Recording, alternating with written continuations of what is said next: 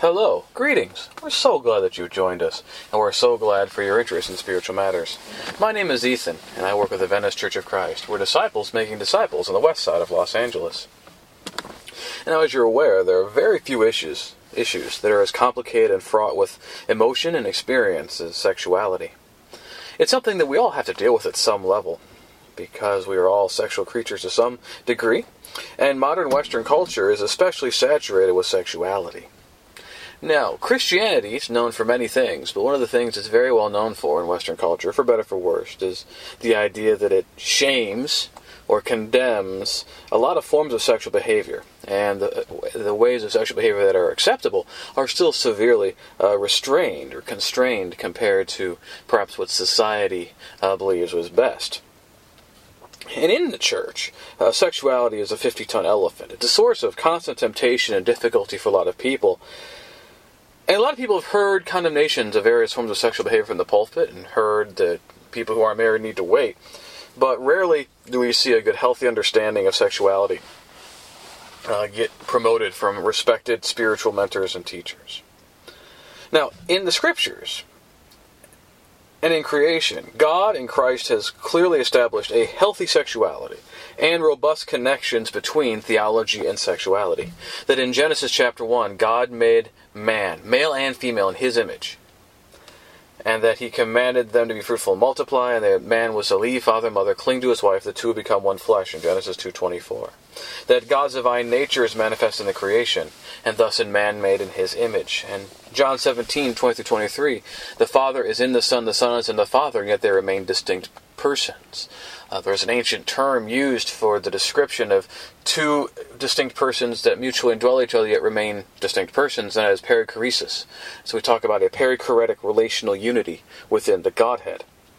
And what relationship most closely approximates that level of unity for humans? It's when a man and a woman, being two, yet become one flesh, in Matthew 19:4-6. And this analogy is made explicit in Ephesians 5:31-32 in terms of Christ and the church, where Paul will quote Genesis 2:24 about a man and a woman leaving father and mother, cling to one another, and the two becoming one flesh. So it is with Christ and the church.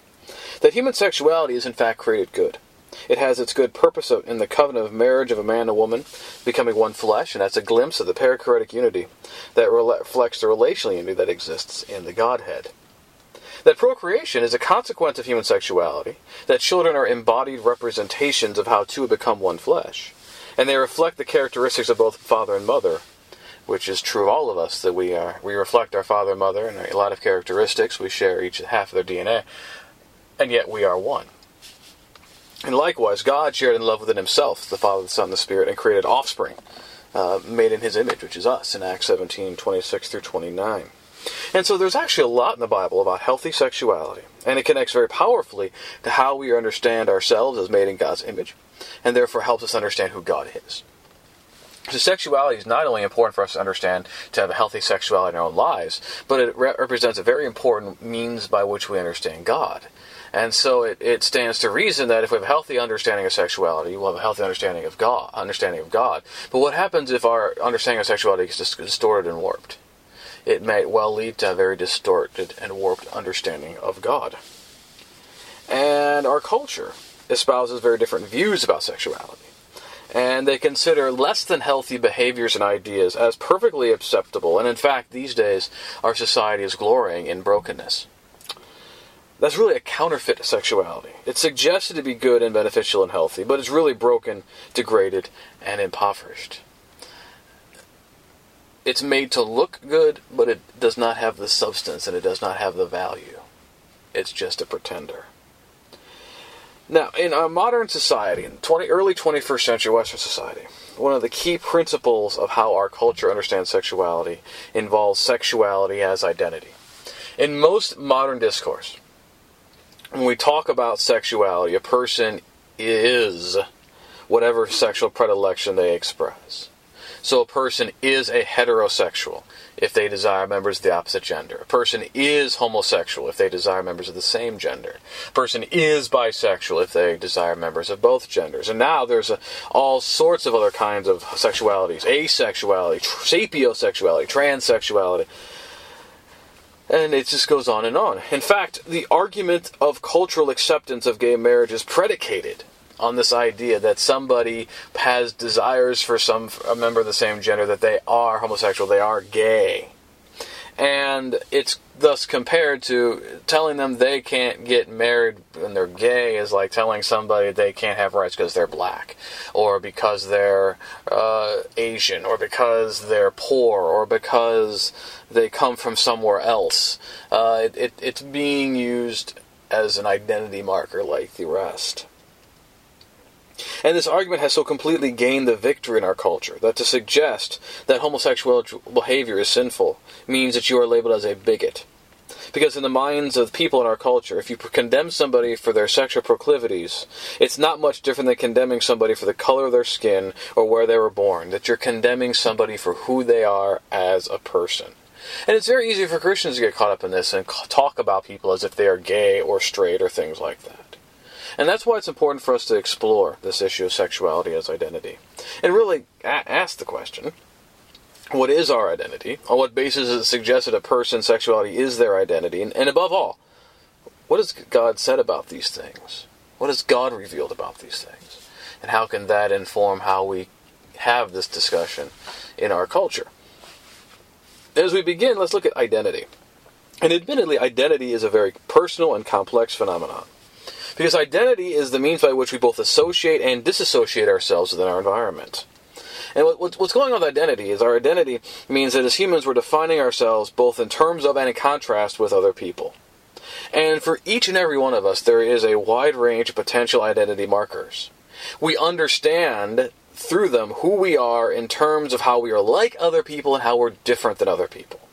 Now identity markers can include but are not limited to species, geographical origin, and that can be in terms of a neighborhood, a city, a county, a state, or national level, both in terms of origin and in terms of present location, age, birth year, birth order, name, ancestral origins, ethnicity, race, religion, class, income bracket, sports team affiliation, career, marital status, education, both in terms of the substance, the level, and where, hobbies, political beliefs, and yes, sexual behaviors or predilections. Now, identity markers are not static. I mean, by your age, that's going to increase as you get older. Perhaps if you get more money, you might get a different level of identity than if you have less money, and vice versa, etc. And, very importantly, none of us see ourselves or understand ourselves as, in terms of all of these markers, equally. We privilege certain identity markers over others in general and in specific circumstances for a whole host of reasons. And this is why God so strongly encourages us to prioritize our identity as a Christian over other identity markers, so that our Christianity may inform the rest of who we are, as opposed to letting some other identity marker define ourselves in terms of other things, including our Christianity. And this is Matthew 6:33, putting His kingdom first and His righteousness, that we have died is really Christ living us in Galatians 2:20. And it's seen evidenced in how we are to treat relationships in Ephesians 5:22-6, chapter 6 and verse 9. And we understand this in terms of ourselves or in others whom we may know.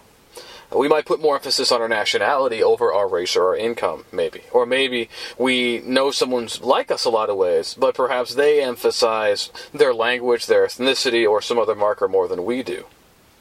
Now, why we privilege certain markers of identity over others are conditioned by our influences and experiences. I mean, we don't have these things in a vacuum.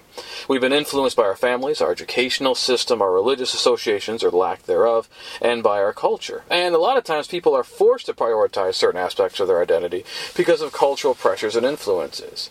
And this perhaps may explain some of the great emphasis on gay culture or gay identity, because that kind of behavior would have marginalized people in many generations. Likewise, in terms of being perhaps black or Latino or poor or any number of things where, because you are in a certain group that way, other people are kind of pigeonholing you to that group and your situation is limited, and others are so defining you by that characteristic of your identity that it's very easy to start absorbing that and identifying yourself by that characteristic more strongly than perhaps other markers to survive. and to notice other people who are suffering the same experience as you are, and to band together for mutual support and survival. And a lot of times subcultures develop because of that shared identity marker, because it's been marginalized to a significant degree. So yes, we are many things. And while a lot of forces are in play, we do ultimately still decide what elements of us we're going to emphasize and privilege over other aspects of us. So in light of that, what is this relationship between identity and sexuality? And again, in our culture today, it is taken as a creedal gospel truth that people are a certain kind of sexual. That people are straight or heterosexual, gay or lesbian or homosexual, bi or bisexual. That's the GLB of GLBTQ or LGBTQ, depending on the particular way it's being put. Thus, people are defining themselves or define others by their sexual predilections. Now, this idea has not always been so. And in fact, by common admission on all sides of this issue, it's recognized that defining people in terms of their sexual behavior has only, like in this way, where somebody's identity, their sexuality is based on their predilections, is no more than 200 years old, really a feature of the Victorian era. Beforehand, sexuality was understood primarily in terms of the expression of the behavior. A person lusted for a man or a woman, or committed sexual activities with a man or a woman, or perhaps both. And so the scriptures, by necessity, are going to speak according to this perspective. No one in the Bible, and this is very important, no one in the Bible is justified or condemned for having a certain kind of sexuality. A person in the Bible is justified or condemned for how they exercised their spiritual desires. In Romans chapter 1, 18 through 32, Paul talks about how God gave people over to do things according to unnatural desires. It's all about what they're doing. In 1 Corinthians chapter 6 and verse 9 through chapter 7 verse 9, Paul starts by mentioning those, sometimes some Bibles say homosexuality. That's a very bad translation. Paul is not condemning homosexuality. He is condemning the practice of homosexual behavior. In fact, the two terms there that are mentioned, as the ESV note is so starkly, but clinically defined, are both partners in homosexual sexual actions. The giver and the receiver, so to speak. And also later on, the condemnation of participating in sexual behavior with prostitutes.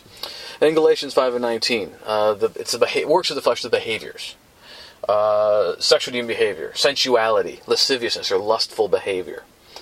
So, that's the perspective of the Bible, also by common confession, that we all recognize that's the perspective of the Bible. So the question is, which is right? Are people defined by a certain type of sexuality, or are people just exercising desires, lusts, and behaviors? Well, in modern discourse, especially, and even sadly among those who profess Jesus, especially those who have become more accepting of gay relationships, the modern view of sexuality is privileged, assumed to be right, assumed to be superior to the views of those in the past, and thus provides reasons to ignore the way in which the Bible speaks about sexuality. A lot of these arguments are predicated that people are using to try to justify same-sex relationships biblically, is to say, well, in the time of the Bible, people just didn't understand the idea that people are gay. Which, of course, is completely ridiculous, because the Bible times have lots of people who had, gay relationships. Nero got married to a guy. In Symposium, you have one of the speakers wax eloquently how at the beginning of time, actually everybody was a complete person, man, woman, woman, man, woman, and at some terrible moment they were separated in two, and so everybody's been looking for that other person that they were part of to find that moment of unity again, the man, woman, woman, man, woman, and they even used that idea of both same and different gender. So in the Greco-Roman world, certainly that was understood.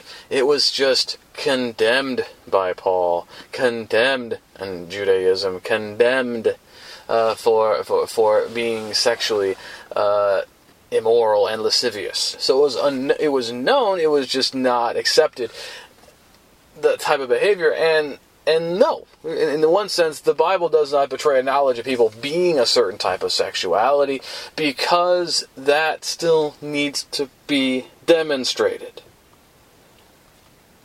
And it's really a very bizarre thing, because these very same people will have a very critical eye to what the scriptures are saying about sexuality, but they do not extend the same critical eye to their own assumptions about the nature of sexuality. But there's no reason why modern views about sexuality should be thus privileged.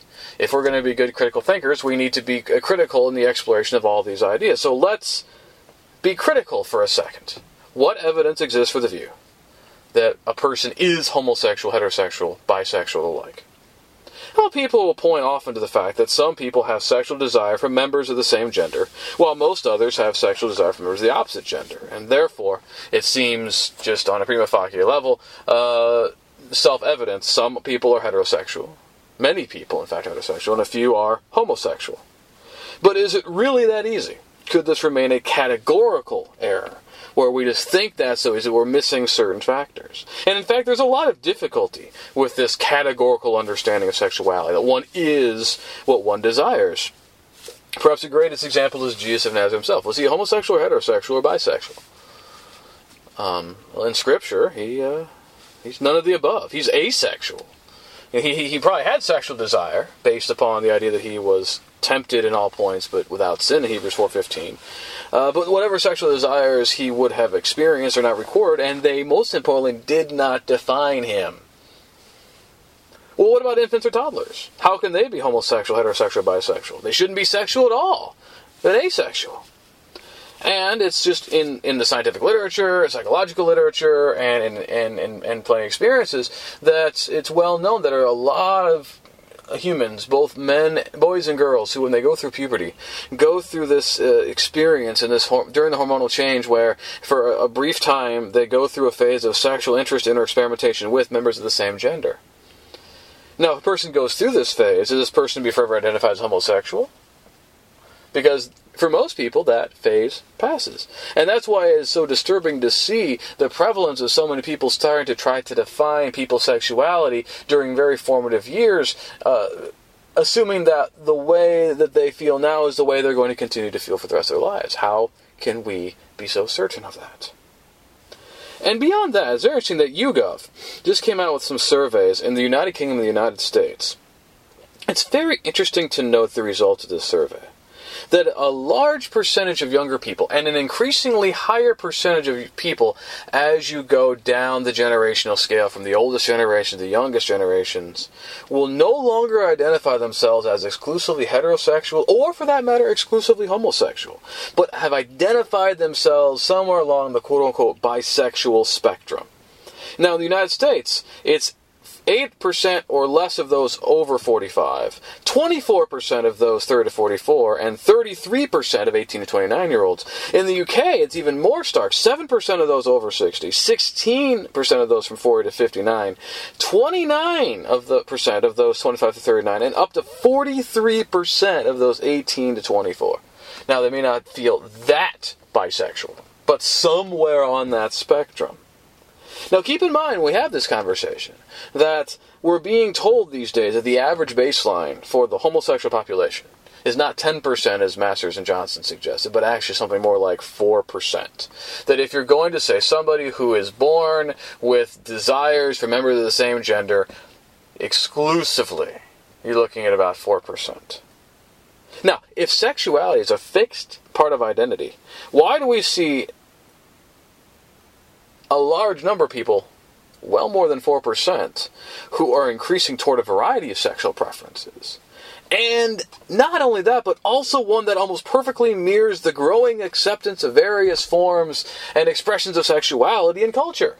Now, you look at all those generations, as the time has gone on, as, it should be not surprised that the greatest generation and the boomers have the least amount of fluidity, that the boomers, though, have more fluidity than the older ones, and that Xers are having a little bit more fluidity, but the millennials have the most fluidity of all. What does that mirror? Culture. It doesn't necessarily mirror biology. The biology has not changed, but it mirrors culture. And in fact, even within the GLBTQ community, or LGBTQ community, there is starting to become a greater recognition that human sexuality is fluid. And so the question has to be begged. If our sexuality shifts over time, and if sexuality is fluid, and if openness to forms of sexuality is strongly influenced by cultural trends, how can the argument be sustained that we are, in fact, our sexuality and our sexual behavior? Do we really wish to strongly define ourselves in terms of the people with whom we have sexual intercourse? Is that our defining characteristic in life? Now, let's be honest. Sexual desire and sexual behavior are important aspects of life. And anything of importance is going to influence our identity. But it's important to note that in Scripture, God never defined anyone by their sexuality. No one was, is, or will be asexual, bisexual, heterosexual, or homosexual according to God or Scripture. In Scripture, humans are sexual creatures, and they have sexual desires, and they elect to act according to those sexual desires. So we see in Genesis 1, the way we were created, chapter 24, and as Paul establishes in 1 Corinthians 7, 1 through 9, that God has made both man and woman in his image, that he intends for the two to become one flesh. Man and woman can become one flesh only with each other, for attempts at male-male or female-female connection are impossible, or a parody of one flesh, and not truly reflecting the full image that God intended by making man and woman complementary in that way, in Genesis 1, 26 and 27, chapter 2 and 24. And that sexual desire for and sexual behavior with members of the same gender, according to Scripture, are a result of the corruption and decay to which creation has been subjected because of sin and death. And it's manifest because God has given people over to their desires because they have not honored him as God. In Romans 1, 18 through 32, 5, 12 through 21, 8, 18 through 25. And we've talked about this at greater length previously when we discussed sexuality in light of the fall. Now, for that matter, sexual desire and or sexual behavior with members of the opposite gender to which a person is not married, with multiple members of the opposite gender, with family members of the opposite gender, etc., are also condemned, are also a result of sin and death in the world, the corruption of creation, and people who have been given over to their desires in Romans 1, 5, and 8. So this is very important point here. Wherever you fall on the issues of our culture, please respect this.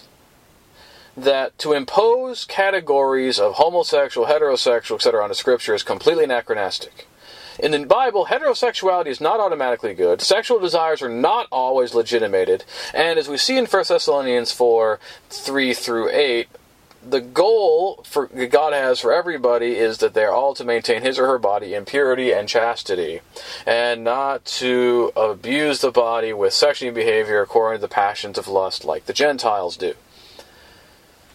To condemn lust for members of the same gender and homosexual behavior is absolutely not the same thing as condemning someone who has some homosexual desires, and is not at all equivalent with bigotry and discrimination against a group of people on account of identity matters beyond their control.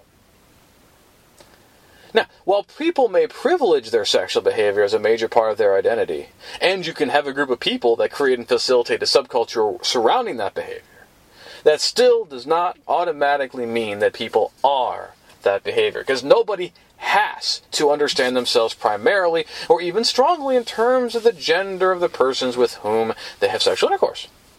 Do we really want to live in a world where we are defined by the gender with whom we have sex? Now again, I want to be very clear about this. Human beings have sexual desires, and many, and in fact most, do not actively choose the people whom they desire. A lot of times Christians have gotten themselves in trouble for saying that homosexuality is a choice.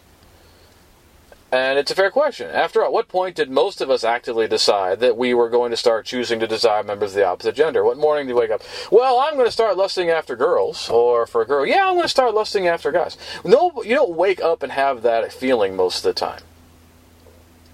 On the other hand, the evidence for biological determinism of sexuality was never very strong to begin with, and it's getting weaker.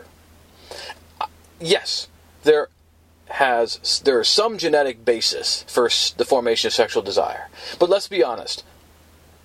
Sexual desire also is influenced by environmental factors. Somebody's life experiences, their education, their parental heritage, cultural attitudes, and things like that. There are some people who have changed their preference, either becoming more open to a more fluid expression of sexuality, or who feel more strongly with sexual desire from another gender than before. That has happened. It may not happen in all circumstances, but it has happened. Human sexuality is far more complicated, no doubt, than the identity politics as they are presently understood. That's why it's not wise to base our understanding on human sexuality on the premise that we are our sexual preferences. So yes, we have considered the premise that human beings are to be defined by the gender or genders with whom they desire to have sexual intercourse. Yes, identity is a very fluid concept, full of different emphases, very much conditioned by environmental and cultural factors. That a person's sexuality, both in terms of its desire and its expression, is probably partly based in one's genetic wiring, absolutely, but also partly based in one's environmental factors from the beginning of life until the present moment. And that's why we need to push back against this cultural imposition of sexuality in these categorical terms, that you are bisexual, heterosexual, homosexual, or something like that. Instead, as human beings, we are all sexual creatures, in Genesis 1 and chapter 2. We have been made in the image of God, and we seek relational unity to find that sublime expression of perichoretic relational unity and sexual intercourse of two becoming one flesh, Genesis 2 and Matthew 19. Yes, human sexuality has been corrupted by sin and death because we have fallen short of God's glory. It's subject to corruption and vanity in Romans 5 and 8, and therefore humans are going to experience corrupted sexual desires. They're going to be tempted to participate in corrupt sexual lust and behaviors in Romans 1, 1 Corinthians 6, and Galatians 5. God calls all Christians to sanctification, to abstain from corrupt lust and behaviors, to maintain our bodies in purity and integrity in 1 Thessalonians 4, 3-8. If we experience corrupt sexual desire, we can resist that temptation to turn that desire into lust and into behavior. In James 1, 13-16, and 1 Corinthians 10, 13, that we can overcome temptation. Corrupt sexual desires, lusts, and behaviors may involve members of any gender. And that is why we must affirm God's teachings about humanity's sexuality to pursue sanctification and glorify God through the proper exercise of sexuality in our bodies. We're again very glad that you've spent this time with us. We hope that you've been encouraged and given something to think about by our exploration of sexuality and identity. Perhaps you'd like to talk more about it. Maybe you have some disagreements. Wouldn't be surprising at all. If you'd like to talk more about this, or maybe some other issue, maybe you're struggling with something, maybe you just need to talk or have a prayer request, please let me know. Please contact me through our website at verbovitae.com. That's www.deverbovitae.com.